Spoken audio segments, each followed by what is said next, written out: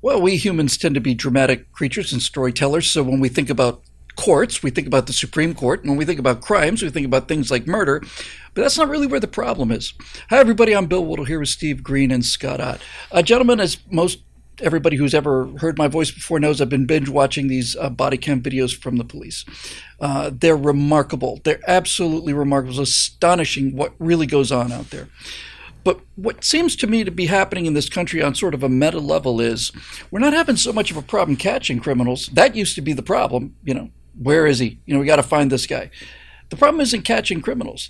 The problem is you catch criminals who on videotape commit felony assault on law enforcement officers, commit, resisting with violence, all of these offenses, and they get walked down to either dismissed or you're out on a $200 signature bond, or you got $600 of community service, or some rich kid who's smashed her brand new Lexus into a bus has to pay an $800 fine, which is just a joke for them. And this inability to enforce the small laws is what's really getting us into trouble, because much like the broken windows policy that Giuliani and was it Bill Bratton did in New York, where, hey, if there are broken windows or people urinating on the streets, it's clear that this is a lawless zone.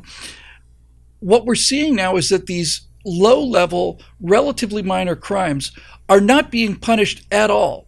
And what that says to me is that your encounter with law enforcement as a lawbreaker and your encounter with the legal justice system shows you that you can do whatever the hell you want to, and the punishment will be either none or negligible, which reinforces your sense that you can get away with it again. So, Steve, we see a lot of these things where people are just arguing and they're just more and more out of control, and all these charges are dropped, and it makes you wonder, if some 22-year-old girl is pulled over and she's blowing like 2.8 and barely able to stand, and she's done the field sobriety tested, insulted the officers, resisted arrest, screamed and yelled, kicked the inside of the squad car, all of those things, goes to the police station, is booked in jail, and then the next day she's asked to pay a $100 fine. Where we are losing the ability to correct criminals early. We are losing the ability to kind of head them off at the pass while they're still doing relatively trivial things. Yeah, you reminded me of one of these body cam videos, and it was a long one. This thing must have gone on for 25, 30 minutes, maybe even longer. I can't remember where it was, some big city somewhere. It might have been in Texas, where this very patient, very polite, young-sounding police officer is dealing with a young, drunk female driver who is claiming, you can't arrest me, I'm female, you can't arrest me, I'm trans, you can't arrest me. And she even told him to stop being a white male at her. This sense of entitlement.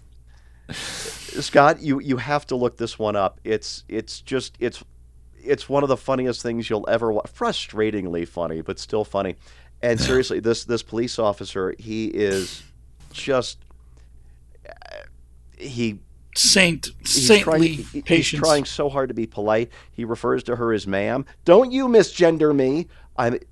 It's a classic case of entitlement. And I if I could sum up what Bill has been saying in his intro, it's a sense of entitlement that is being engendered by our justice system.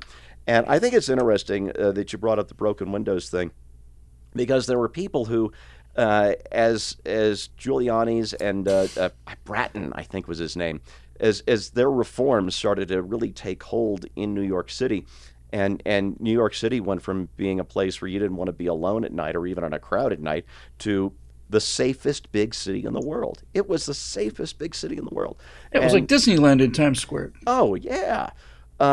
A lot of people said, oh, well, it wasn't really the broken windows policing. It wasn't the stop and frisk. There are long-term sociological trends that are beneficial. And Giuliani and Bratton, or whatever his name is, I wish I could remember, just kind of piggybacked on that. They were very lucky in their timing. And I thought, well, let's see what happens. And sure enough, Bill de Blasio comes along and he undoes all these reforms. And it took a little while. These things don't change overnight. But we are watching New York get worse, not better. So we went from, oh, it's correlation, not causation in the 90s to, well, as you're undoing these things, we're seeing these trends come back. That's a little more correlation. Maybe we can conclude that there is causation going on here. Gosh, I was hoping to avoid talking about this, but I will, and I'll do my best to keep it together. As our backstage viewers know, and my readers at PJ Media and Instapundit know, my 19-year-old niece was murdered in Austin on Monday night. Her killer is 20 years old. He has been in and out of jail repeatedly on various gun and drug charges. This is a guy about whom you could safely say by the time he became a legal adult just a couple of years ago, he is going to end up getting himself killed or killing somebody else or both. And sure enough, Monday night, he murdered my niece and tried to kill himself. And you could see this, but at no point along the way, at no point did the criminal justice system in Austin say, wow, this guy is a bad guy and needs to be dealt with as ruthlessly as the justice system allows in order to, number one, protect society, and number two, if it's possible, turn him around and reform him before he does something truly awful. Well, nobody punished him as ruthlessly as the legal system allows.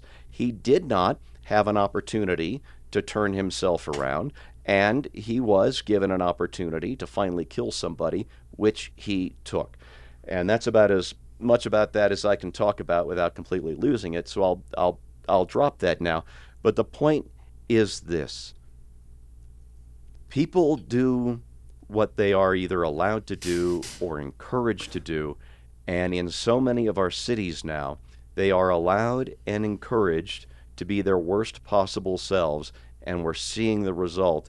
And I think we can conclude now that it is causation and not correlation.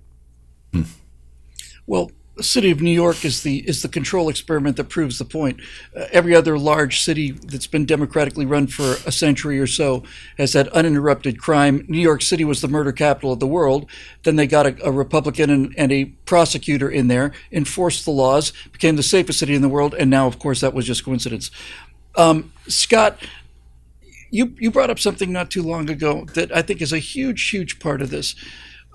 I'm not entirely sure if I remember if it was the trial that you were jury foreman on, but basically, if I remember correctly, at least the outline of it is that somebody got a sentence that was very severe for at the very, very top end of whatever the sentencing parameters were, and that the reason that they had done this was because they'd had a certain number of crimes already, but they hadn't been punished for those crimes. And so by not punishing people for things like petty theft or public drunkenness or whatever,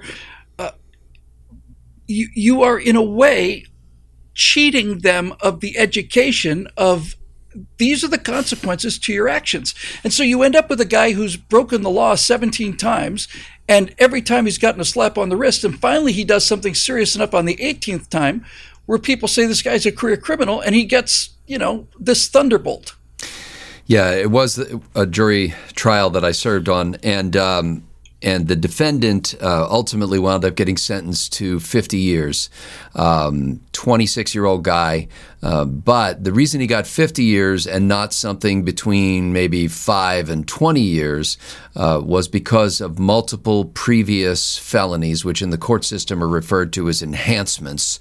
And so basically the jury was constrained to, once they found him guilty, were constrained to this longer sentence time frame.